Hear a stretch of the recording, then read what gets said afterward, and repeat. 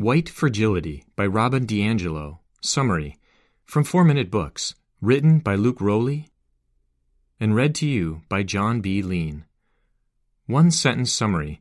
White Fragility will help you take steps toward becoming a kinder and more fair person by helping you understand why it's so difficult for white people, especially in America, to talk about racism. Favorite quote from the author. Quote, "For those of us who work to raise the racial consciousness of whites, simply getting whites to acknowledge that our race gives us advantages is a major effort. The defensiveness, denial, and resistance are deep." DiAngelo. Unless you're hiding under a rock, you're well aware of the racial tensions that are going on in the United States right now. With cops murdering black people, riots, looting, and more, it's clear that there are deep wounds that we must heal. But that isn't easy to do considering all the barriers we need to tear down to get there. The sad truth is that racism is woven into our society more deeply than we can imagine, and some of the worst of it is ingrained into white people's heads. Just try calling any white person a racist, and you'll see what I mean. It's not easy to accept the truth that we all have some unfair biases against certain groups of people, but we must overcome this white fragility to fix these terrible problems in society. If you want to help, get started with DiAngelo's book, White Fragility, Why It's So Hard for White People to Talk About Racism. It will show you why you must hold back your defensiveness when it comes to your own racism, and how to do that. Here are just 3 of the many useful and eye-opening lessons I got from this book. 1. Race doesn't really exist. It's just a social construct. 2. While many white people go through challenges, they have privileges that others who aren't white don't get. 3. White fragility protects racism and prevents it from being destroyed by making sure it stays unchallenged and unexamined. Let's get right into these lessons and see how much we can learn. Lesson 1. Society made up the idea of race because of some gross misunderstandings about certain groups of people. At its core, white fragility denies and misunderstands the nature of racism and race. This reinforces inequality and makes it difficult to resolve. To start breaking it down, we need to understand racism, which means we've got to understand race. You might believe that race is a genetic fact, but it's not. It's not the most intuitive truth because of the physical differences we see between races. But when you get down to the science of genetics, this assumption falls apart. The reality is, people made up race. It's a social construct, which means it guides the way people think and act. It makes us treat some groups of people in specific ways. But where did all this start? The founders of the United States attempted to build the country on equality, or their idea of what that meant. But their view of the world included the social construct of race, which they built into the U.S. Constitution for their benefit.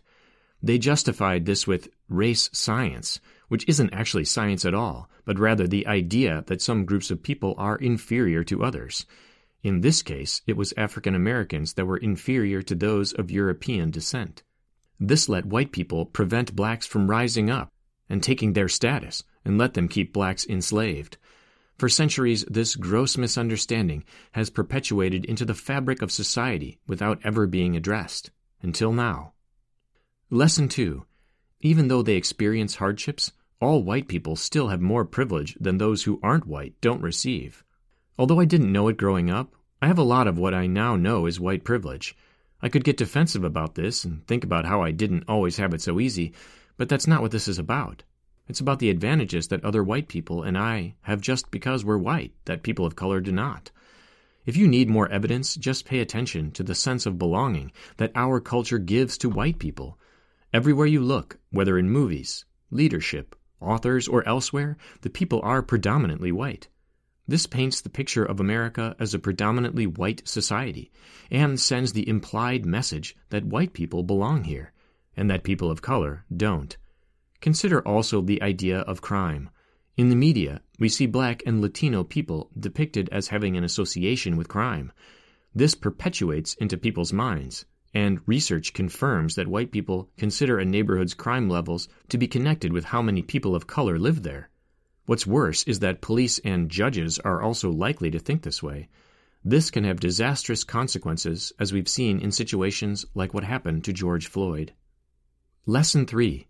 We can't fully examine, challenge, and end racism until we deal with white fragility. The author co-leads anti-racism workshops all across the U.S. Even at these events, she encounters white fragility. But the lessons she learns might help us all find ways to resolve this issue. In one experience, DiAngelo met a woman from Germany who'd lived in the U.S. for 23 years. In her youth, the woman never learned about race or racism, and no black people lived in her town. The author asked her if she may have unknowingly adopted any racist ideas after living in the U.S. or from watching American movies. But this was enough to make the woman explode in anger and promise never to come to another workshop. This isn't the only experience DiAngelo has had with white fragility while on her travels. She's familiar with simple questions, with only a hint at a white person having unaccounted for racist ideas, leading to angry outbursts like this one. Unfortunately, this is a hallmark of white fragility that keeps us from bringing racism out in the light so we can stamp it out. Not only does it shut off all conversation after an incident like this occurs, it likely prevents some from even happening in the first place. If we want to solve this awful problem, we must set aside our pride and admit where we might be wrong, even if it hurts. Because for all the pain white people may feel at it, people of color are suffering far greater torments than any white person can imagine. White Fragility Review. This book really opened my eyes. I had no idea that racism was this bad, and I only hope I can help tear it down. Although it felt a little intense at times, White Fragility may be the kind of book that people need to read to finally understand and annihilate inequality. Who would I recommend the White Fragility summary to? The 61-year-old who doesn't think he's racist but won't talk about it. The 35-year-old black woman who's curious to learn why it's so hard for white people to talk about race. And every white person who cares to try to help end systemic racism.